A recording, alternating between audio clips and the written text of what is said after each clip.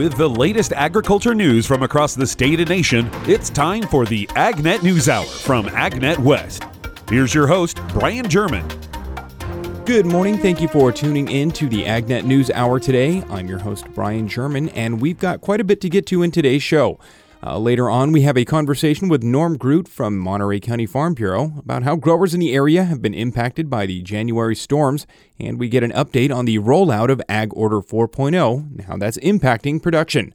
We've also got the latest episodes of the Agronomic Minute and Ag Labor Insights in just a bit. But first, here's Danielle Leal with a couple of reports, starting with information on the Food Safety Modernization Act. The Produce Safety Rule establishes science-based standards for safe production and harvest of fresh fruits, vegetables, and nuts.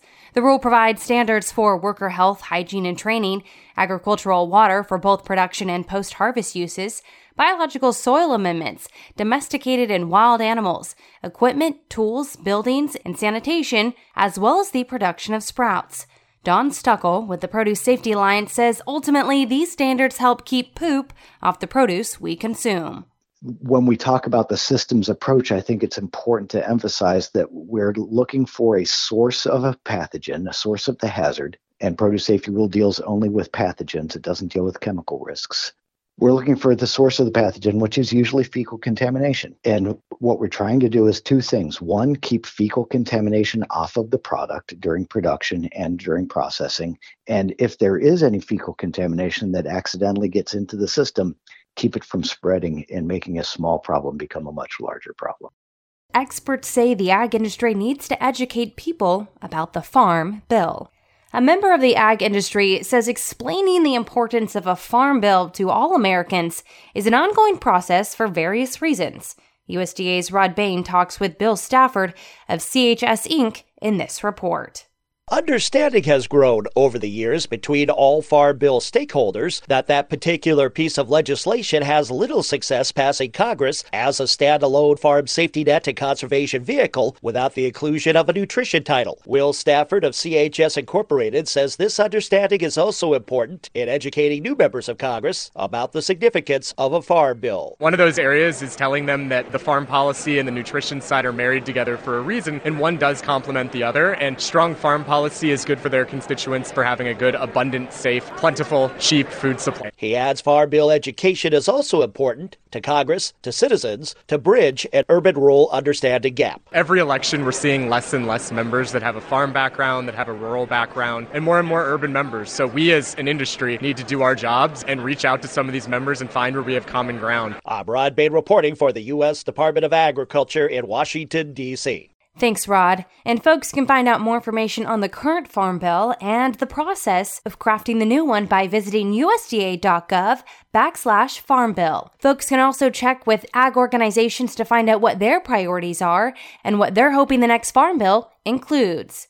Reporting for AgNet West Radio Network, I'm Danielle Leal. Thanks, Danielle. In other news, symptoms of drought and flood can look similar in pistachios, but the trees are affected differently under each of the conditions. Cooperative Extension Specialist in the Department of Plant Sciences at UC Davis, Julia Marino, said that flooding takes its toll on pistachio trees by reducing the amount of oxygen in the soil. So the water displaces the oxygen and basically the roots cannot breathe, cannot respire. And since respiration is essential for any metabolic function, they stop to work with all the negative effects that flooding can have. And some of them can be, for example, like similar to the drought, reduced photosynthesis, up to the reduced water uptake, early senescence, and the decay of the root system. In this sense, for this reason, it's important to understand the physiological background of the trees to understanding what is more dangerous for one species with respect to the other. And the International Fresh Produce Association is now accepting nominations for the 2023 Produce Excellence in Food Service Awards. IFPA developed the program to honor the food service industry's most innovative produce performers, and there are 9 different categories that are honored through the program. Nominations can be submitted through March 10th, and winners will be recognized at IFPA's Food Service Conference in Monterey, June 27th and 28th. Some of the selection criteria includes knowledge and use of proper fresh produce handling procedures, creativity in using fresh produce in concept development and menu design, and produce-related outreach or special events. This is the AgNet News Hour from AgNet West. I'm your host, Brian German, and we'll be back in just a moment with more of the day's national headlines and local reports when we return. Farm Employers Labor Service Compliance posters could save you thousands of dollars. Did you know that California lawmakers can be fined as much as $13,000 in government penalties if they don't have all the required employee and farm labor information posted for their workers? Avoid costly penalties and give yourself peace of mind knowing you are in full compliance with FELS posters. At only $175, this full set of laminated weatherproof posters eliminates the risk. Order yours at FELS.net. You're listening to the AgNet News Hour from AgNet West. I'm your host, Brian German, and we've got more of the day's agriculture news right now. In today's National Spotlight, the Cattle Facts Outlook Seminar at the annual Cattle Industry Convention in New Orleans dug into expert market and weather analysis for the coming year. Prices and profitability will again favor cattle producers in 2023. The cattle industry came into the year with the smallest cattle supply since 2015, as drought caused the industry to dig deeper into the supply of feeder cattle and calves. While drought relief is up in the air, improvements are also expected to translate to moderating feed costs, especially in the second half of this year. Combined with increased cattle prices, producers, especially the cow-calf operators, will continue to see improvements in margins for the next several years.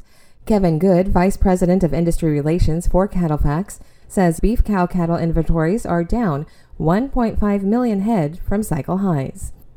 A recent social media post called into question the quality and safety of beef purchased in American grocery stores. South Dakota beef producer Troy Hadrick and his wife Stacy are longtime industry advocates. Hadrick says the social media post originated in an unlikely place. It comes out of ranching is where it comes from, cattle producers. And you get a handful of these folks that they're either mad at the packer or who knows for whatever reason. And they will just spread this crap that the grocery store beef is bad. It's full of fillers. It's full of water. It's not healthy. It can make you sick. And then they tell you should buy local from a rancher. Obviously, that's not an option for everybody. I don't think I know anybody that sells all of the cattle that they raise into the local beef market. In trying to promote their local beef sales, Hadrick says some producers are damaging the entire industry. It's ridiculous, one, that I don't care if you're trying to tout your own product, your own personal beef line. But man, the last thing you ever want to do is sit here and try and scare people about the beef at the grocery store, because most people aren't going to pay attention to the details. All they're going to see is something, well, I saw a rancher say that the grocery store beef is bad, and so I'm just not going to buy it. It's the farthest thing from the truth, and it doesn't do our industry any good whatsoever. The social media post showed store-bought beef with different coloring. Hadrick says there are valid scientific reasons that meat turns darker, and that does not affect the product's safety.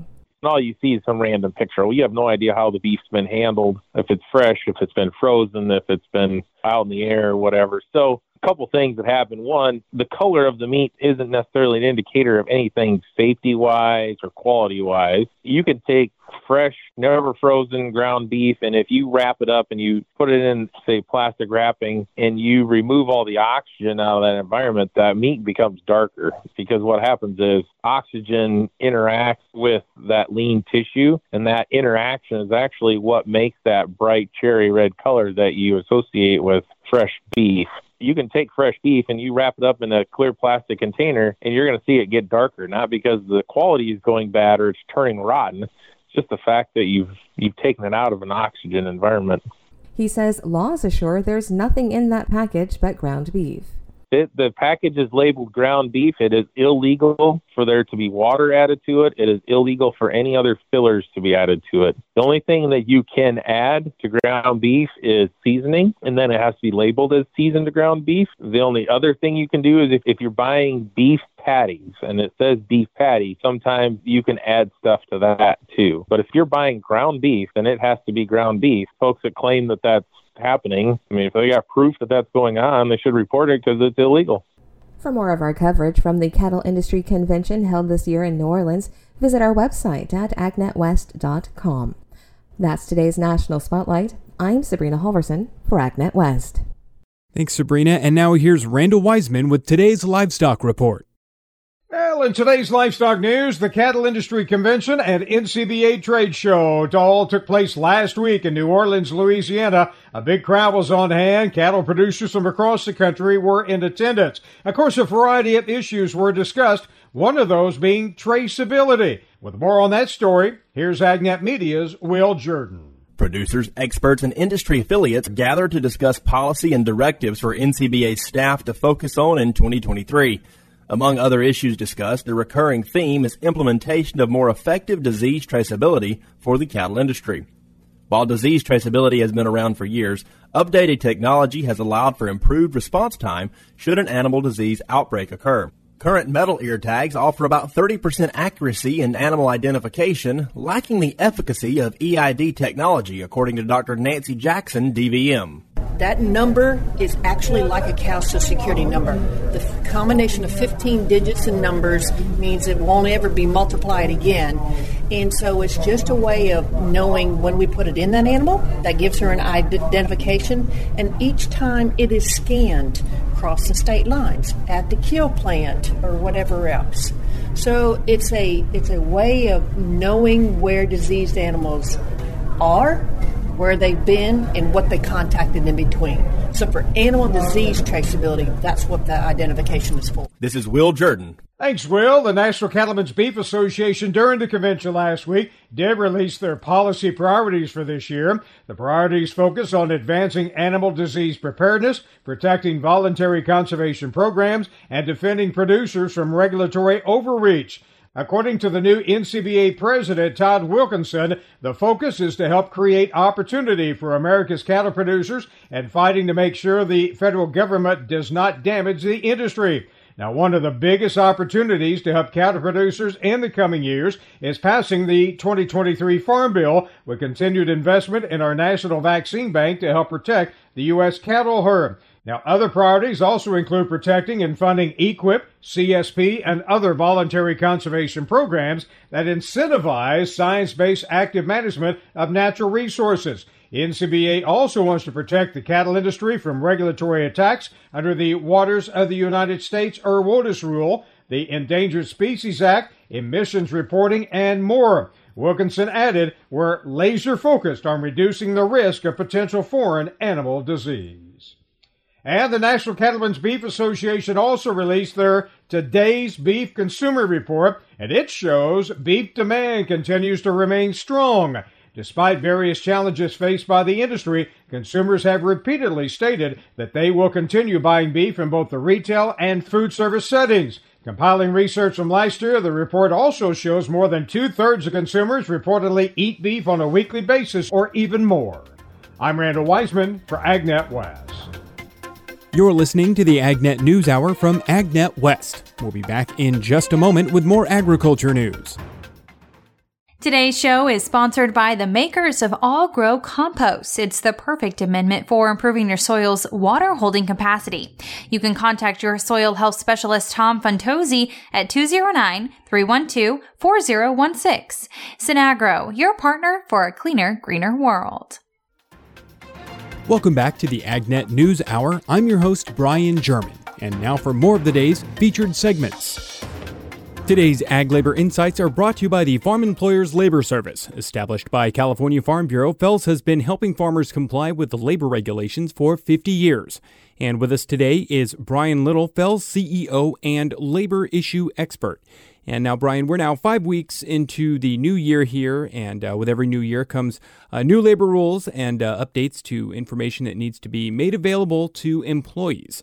And in your work to try and help ag employers be compliant with labor rules and regulations, you've got those necessary resources available in a pretty convenient form, right?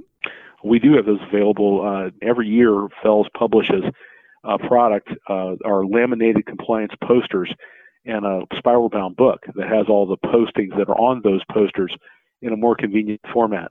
We have 5 posters that cover all of the things, and they're laminated so they can tolerate being outdoors, and they cover all of the postings that an agricultural employer is required by various laws and regulations to make to their employees.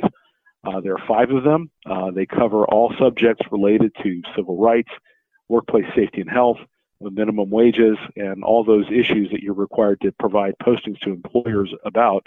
Again, the book is designed to be in a more convenient format and allow you to hang it from a nail or a string or leave it on the dashboard of a truck so that a crew working out in the field can have access to those postings. The important thing is that employees have access to those postings without having to ask somebody to see them.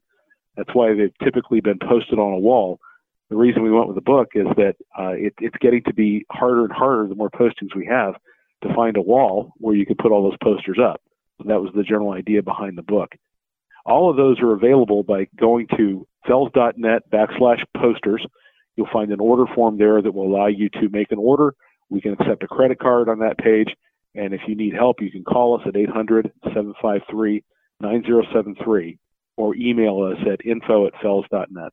And just as a simple reminder, this is information that just because you picked it up last year doesn't necessarily mean you're covered. These things need to be changed and updated fairly frequently, right?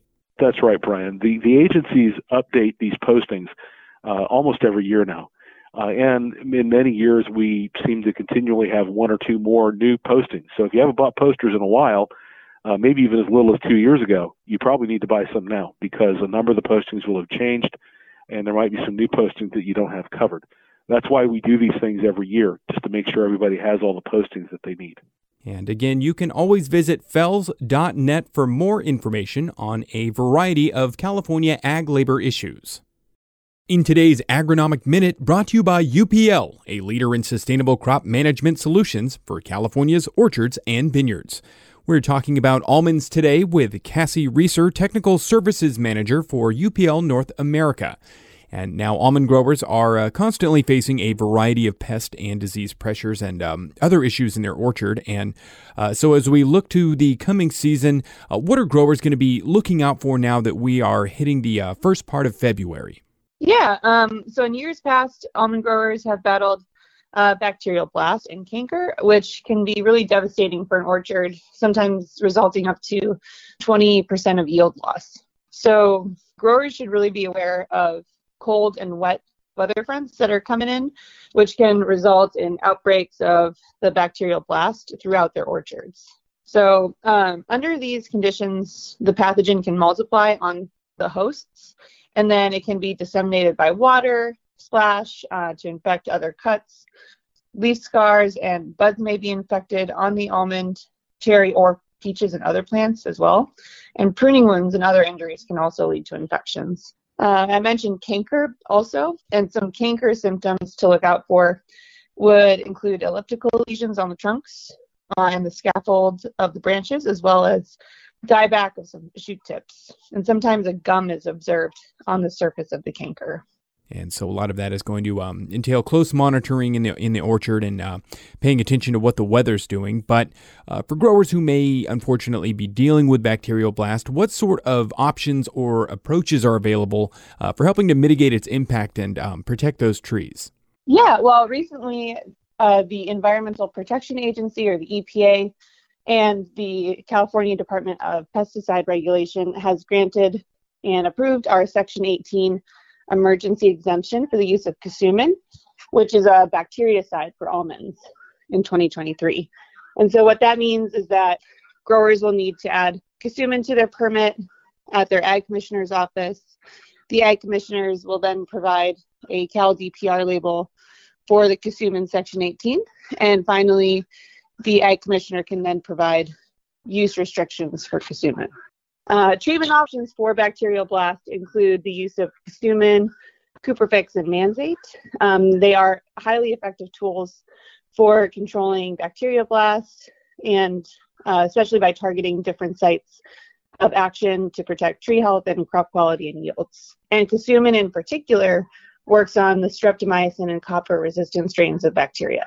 Now, in terms of timing for some of those, is there a particular recommendation for when that might be most effective for applying? Yes, so it's at during bloom or right before wet and cold fronts. Gotcha. And now for growers that might be looking for some information on that or how they might want to attack bacterial blight in their orchards, where can they go to get some more information?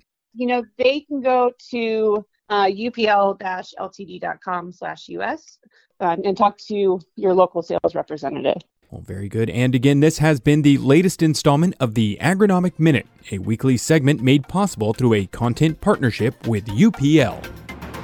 This is the AgNet News Hour, and I'm your host, Brian German. We'll be back in just a moment with more agriculture news. Over the years, you've brought opioids into your home. They helped when you were in pain, and you held on to them just in case. But holding on to opioids puts your family at risk. Learn more at www.fda.gov/drug disposal. Welcome back to the AgNet News Hour. I'm your host, Brian German. Joining us today is Monterey County Farm Bureau Executive Director Norm Groot to talk about the 3 weeks of storms and how that impacted production in the area. And so, Norm, I know there's been a pretty significant amount of flooding that's been documented pretty extensively, but let's just start here with a baseline of what kind of impact those storms have had on the area. Well, we're still holding with our estimate of 20,000 acres impacted, and we're actually in the middle of a survey right now trying to fully assess all the damaged acres and what that dollar total might actually increase to. We had estimated 40 to 50 million, but it's probably going to increase from there. And we're getting a good response to the survey at this point, but we're going to continue collecting that because we still have standing water in many of the fields where the levees broke, or water is just not draining away at this point. So it's hard to get a full assessment until all that water is gone and they can actually get in and look at damage to the fields as well as the infrastructure and what may need to be done to improve their levee situation. Now, in continuing to assess what the impact and damage has been overall, what seems to be the consensus, or what are you hearing from producers as to how the rain and flooding might be holding back operations? Is there a rough timeline estimate as to maybe what kind of holdup there is to the season? I think what I'm hearing at this point is everyone's expecting 45 to 60 days probably is the minimum time frame at this point for all the testing that they're going to have to do for food safety compliance.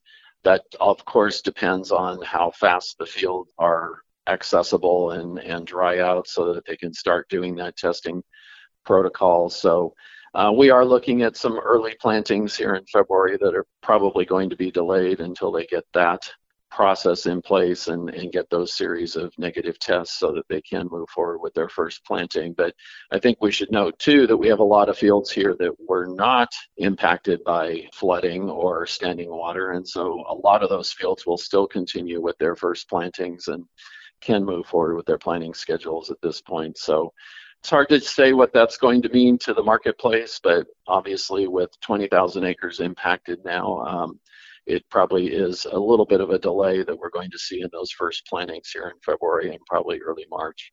And even though it seems like the state's more often dealing with drought conditions rather than flooding, is there some thought now going into the future and maybe some potential mitigating approaches to hopefully prevent that level of damage down the line there? Sure. Well, that's been an ongoing issue here for multiple decades related to the Salinas River and the channel that it creates here. It is classified as a meandering river and is the only river in California at this point that is still privately owned. So landowners are responsible for maintenance and control of the channel itself, including the levees that run adjacent to their properties. And so over the years, it's become much more difficult to get the permits to do the work in the river channel as well as to the levees, and it becomes a very expensive proposition for landowners and farm operators to go through that process to just protect their lands in situations where we do have these high flows. And typically, years ago, if you look at the way the river channel was maintained prior to 1995, and even somewhat after that, we did a better job of controlling and allowing for larger flows simply by the way it was maintained at that point. But since we've had all these new permitting restrictions and very little work done in the river channel itself, when we get some of these flows, particularly like what we just saw in the last few weeks, it causes much more of a concern and much more of a problem simply because the river channel itself cannot control or handle the amount of water. Now, you noted a permitting process there as part of that. What's the challenge there as it relates to permitting and maybe getting some action on some more maybe robust flood planning there? Well, the overall program needs permits from the Army Corps of Engineers as well as the Regional Water Quality Control Board here. And then we also, on an annual basis, have to get work permits from the California Department of Fish and Wildlife. And those have to be specified exactly as to what type of work is going to be done, vegetation removal or sediment removal or smoothing the secondary channels, whatever the case may be. And so we have to go through this workload program of getting different permits and working with all the different agencies to ensure that we're, first of all, being environmentally conscious, which everyone is at this point. And second, we're doing work that actually improves the habitat in the channel by removing the exotic species such as the arundo and others that don't really belong in the channel anymore. So it's become much more complicated, much more complex, and of course everyone wants to protect the environment and make sure that the wildlife that's living and depending on the ecosystem of the river channel itself is protected. But we also need to look at how we're protecting the farmlands that surround that river channel and what that means to landowners and their expenses in doing this. Yeah, so several considerations there. I can see how that might present some challenges in getting everyone to agree on maybe best practices and approaches to something like that. Sure, and I think that really comes down to what the different agencies that are involved here and the objectives that they may have, which don't necessarily always coincide with each other. And so we're managing sometimes conflicting objectives, trying to be as compliant as we possibly can, but also as compromising as we need to be to make sure that we can still get those permits. Sure, and even though the storms have caused quite a bit of damage in the area, because of the last several years, it seems like really overall any water is good water, even with the challenges those storms have brought. So now in your area there, what's maybe been some of the silver lining here with having that much water now? Well, it has put smiles on everyone's faces that we were able to capture a lot of water in our two reservoirs, and particularly in Nacimiento, where we're currently hovering at 85 or 86% of capacity in that reservoir. So rose dramatically in the first 10 days of the month, which is what we need because we use that water to release into the Salinas River channel so it can percolate down into the groundwater basin during our irrigation seasons.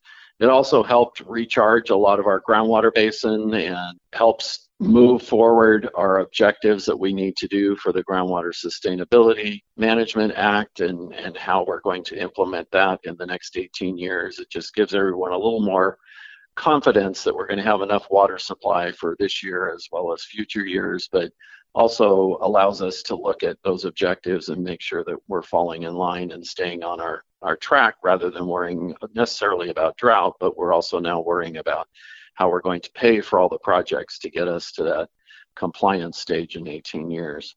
Yeah, that's certainly a big question and concern there looking ahead. And we are going to take a quick break here and come back in just a bit with more from Norm Group with Monterey County Farm Bureau. You're listening to the AgNet News Hour. I'm your host, Brian German, and we'll be back in just a moment. Farm Employers Labor Service Compliance posters could save you thousands of dollars. Did you know that California lawmakers can be fined as much as $13,000 in government penalties if they don't have all the required employee and farm labor information posted for their workers? Avoid costly penalties and give yourself peace of mind knowing you are in full compliance with FELS posters. At only $175, this full set of laminated weatherproof posters eliminates the risk. Order yours at FELS.net. Welcome back to the AgNet News Hour. I'm your host, Brian German, joined by Norm Groot, Executive Director of the Monterey County Farm Bureau. And it's been a while since we've spoke about Ag Order 4.0 and some of the implications there. So, Norm, how has that rollout been going, and how are growers adapting to the new expectations there? Well, I would say the rollout of Ag 4.0 has been a bit of a challenge. There's a lot of educational upside that needs to be done there as far as involving a lot of farmers before that are now coming into other water quality requirements that are going to be rather daunting, I think, especially for the smaller farms and how they're going to manage that. So we're trying to still provide that education. There's a whole bunch of new record keeping that everyone has to start here in January of this year. And so it'll be interesting to see how that moves through the process in some of these smaller farms also. But we're still working on it, let's put it that way, and we're still hoping that we get some moderation through our appeal process with the State Water Board. But right now, I think what we're still looking at is a rather daunting process for everyone to manage, and certainly not without cost. So it is going to be very challenging to start ratcheting down that use of nitrogen and not really have a good game plan or alternative in place so that we can continue producing the specialty crops that we grow here. And that appeals process, what's the hope there? What's the appeal being based on? Well, the appeal process before the State Water Board really challenges a couple of areas of the Ag Order 4.0 that we felt overstepped the boundaries of what was originally intended in how irrigated lands programs are supposed to be managed and ultimately rolled out to growers. And one of those is the requirement to limit the input of resources into crops, and that means the nitrogen reductions that are part of Ag Order 4.0. So we look at it in the ag community as they can regulate what is coming off the farm, but not necessarily what goes onto the farm. And so there's a big distinction there that we're having a legal challenge with, and have brought that in part of our appeal to the state board. The other part of it too is requesting or requiring that all wells get tested for 1,2,3-TCP, and that is not an agricultural chemical and seems a little far-fetched for ag properties to be doing that type of testing when it's really not within the purview of the ag order, simply because the water board wants to find out how much that particular chemical is prevalent in groundwater does not necessarily mean it's an agricultural only problem. So we really question whether or not they have the authority to ask for testing or require testing for a constituent that really is not an agricultural chemical. Now, while that argument is being made and that appeal is being processed, producers are still expected to comply with the order. But this appeal is an effort to try and potentially change some of those parameters, correct? Yes, correct. We have requested this appeal already immediately after the order was instituted in April of 2021. And so we're now coming up on 2 years of this appeal sitting before the state board with no action. And so we have not chosen at this point to pursue a stay or stop some of these requirements. So yes, everything is in effect at this point, and growers need to comply fully with Ag Order 4.0. Very good. Norm Groot with Monterey County Farm Bureau sharing some insight on recent storm damage and how area growers are navigating Ag Order 4.0. Norm, again, thanks for taking the time to talk with us here today. Sure. Yeah, happy to help. Good way to get the stories out there of all the things we're facing here. To get more information on the topics you heard today, visit AgNet West online at agnetwest.com. You can also stay connected by following us on our social media at AgNet West on Facebook, Instagram, and Twitter. You can also find our broadcast team of Danielle Leal, Brian German, and Sabrina Halverson on Facebook and Twitter. Thank you for listening to the AgNet News Hour from AgNet West. AgNet West Radio Network, your primary choice for agriculture news.